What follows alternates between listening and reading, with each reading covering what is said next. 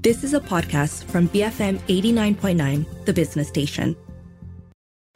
7:49 a.m. You're listening to The Morning Run with Shazana Shauning and Jen Sun. Now, the solar sector was a darling in 2020 and for parts of 2021, with share prices of stocks such as SolarVest and Samedan reaching new highs in early 2021.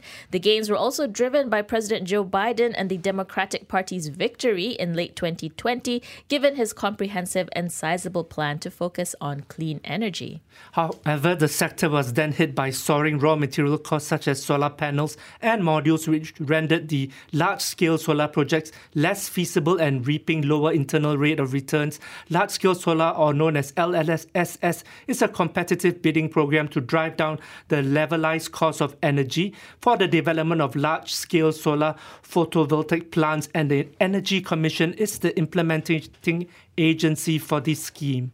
Now, this is in line to transit to net zero by 2050, where Malaysia aims to harvest renewable energy to provide 31% of the power capacity and by 2025, and a further 9% more by 2035.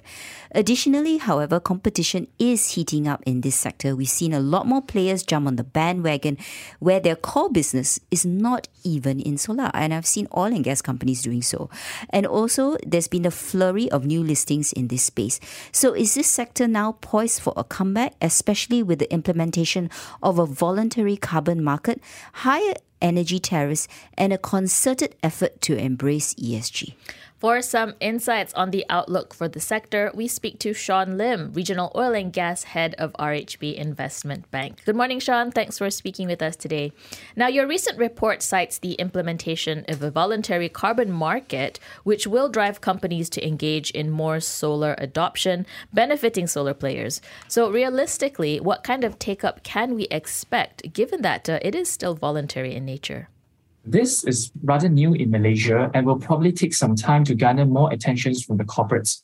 However, with the possibility of monetizing carbon credit, this could spur companies to engage in different types of decarbonization projects, either the tech-based, i.e. RE, energy efficiency, waste disposal projects, or nature-based projects such as reforestation or agriculture projects. On the other hand, the demand for carbon credit is expected to grow in the longer run, given more corporates have decided to embark on the green agenda. An auction scheduled in March will be conducted for first trades to assist with price discovery for the new standardized carbon credit products. Sean, can you give us an update on the existing LSS projects, largely LSS 1, 2, 3, and in particular what is happening to LSS 4? Is the government going ahead to roll out LSS 5 as well? According to the Energy Commission, only 45% of the total LSS 1 to 4 capacities are operational as of the second quarter of last year. We believe the progress of LSS 4 projects construction will off this year, as most LSS 4 winners would have achieved financial closure by end of last year, following the extension of their PPA for another 4 years.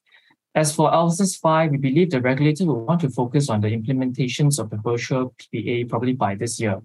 That said, with the financial closure and kickstarting of LSS 4 constructions, we will not be surprised to see the EC rolling out the next round of LSS bidding by end of this year if the moderated solar panel prices sustain by then. Sean, can you share with us more on this corporate green power program, and how is this different from the current LSS projects? I mean, what sorts of contract sizes can we expect? Basically, the Corporate Green Power Program, which is also known as the CGPP, is a renewable energy initiative that allows corporate consumers to virtually purchase solar energy from solar developers through the use of Corporate Green Power Agreement, CGPA, which is also known as a virtual PPA. So the solar power producers will export their electricity generated to the power grid, and the energy will be purchased by the consumer at an agreed upon price. And if the system marginal price is higher than the CGPA price, the solar power producers will pay the consumer the difference and vice versa. Now, unlike the LSS project where tariff is decided based on the competitive bidding, CGPP could be more beneficial to the solar power producers as the tariff is fixed on a willing buyer, willing seller approach. A total of 600 megawatt quota has been introduced, which could translate to about 1.4 billion ringgit worth of EPCC contracts for solar contractors. The government recently raised electricity tariffs on medium voltage and high voltage commercial and industrial users. So based on your conversation with solar players, will this lead to a rapid take-up of solar? And has the cost fallen to a level to make the proposition much more attractive now? Well, based on the conversation with them, the solar players have guided more C&I users looking to finalize their contracts and expect an order uptick from this space.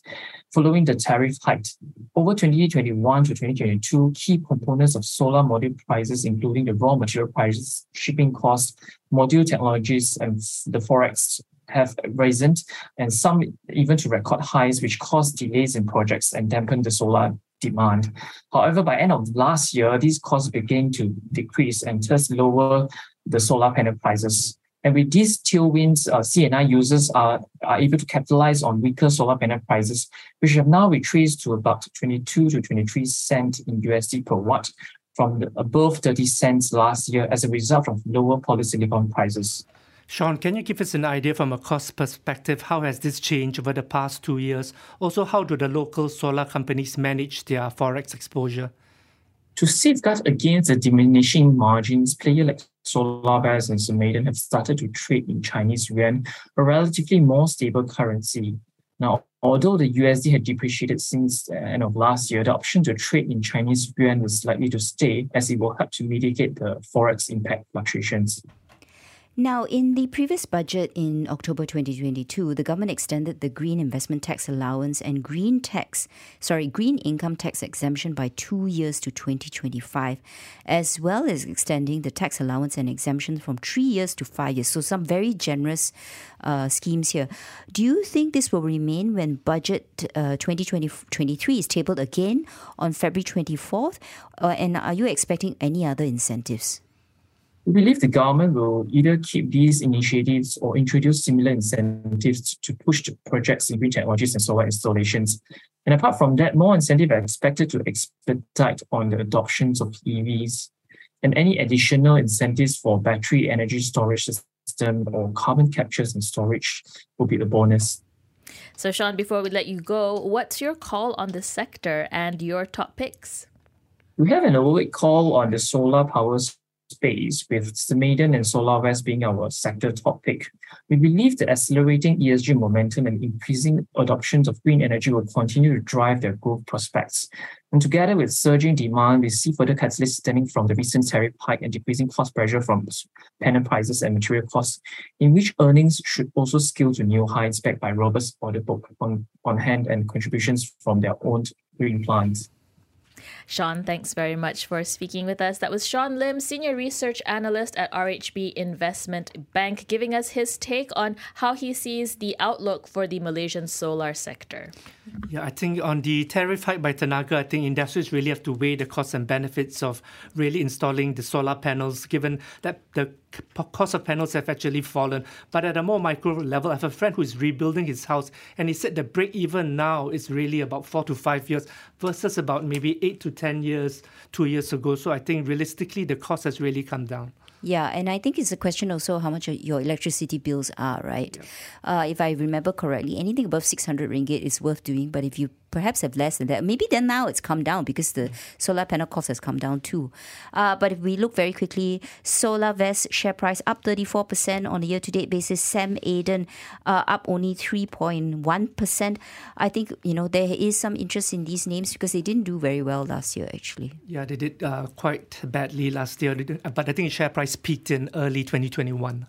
All right, it's 7:58 in the morning. We're heading into the 8 a.m. news bulletin, but first, a quick message for you. Have you ever wondered about the inner workings of a business radio station?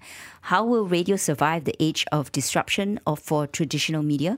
Find out on The Breakfast Grill this Monday, February 13, when we put our boss, BFM founder and MD Malik Ali, in the hot seat to mark World Radio Day.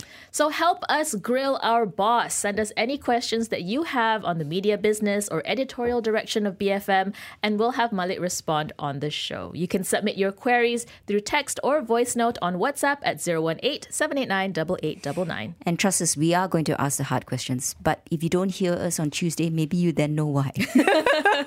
After the news, The Breakfast Grill, I'll be speaking to Dr. Nur Aishah Maidin Abdul Aziz, neurobiologist and spina bifida patients' rights advocate. Stay tuned, BFM 89.9. You have been listening to a podcast from BFM 89.9, the business station. For more stories of the same kind, download the BFM app.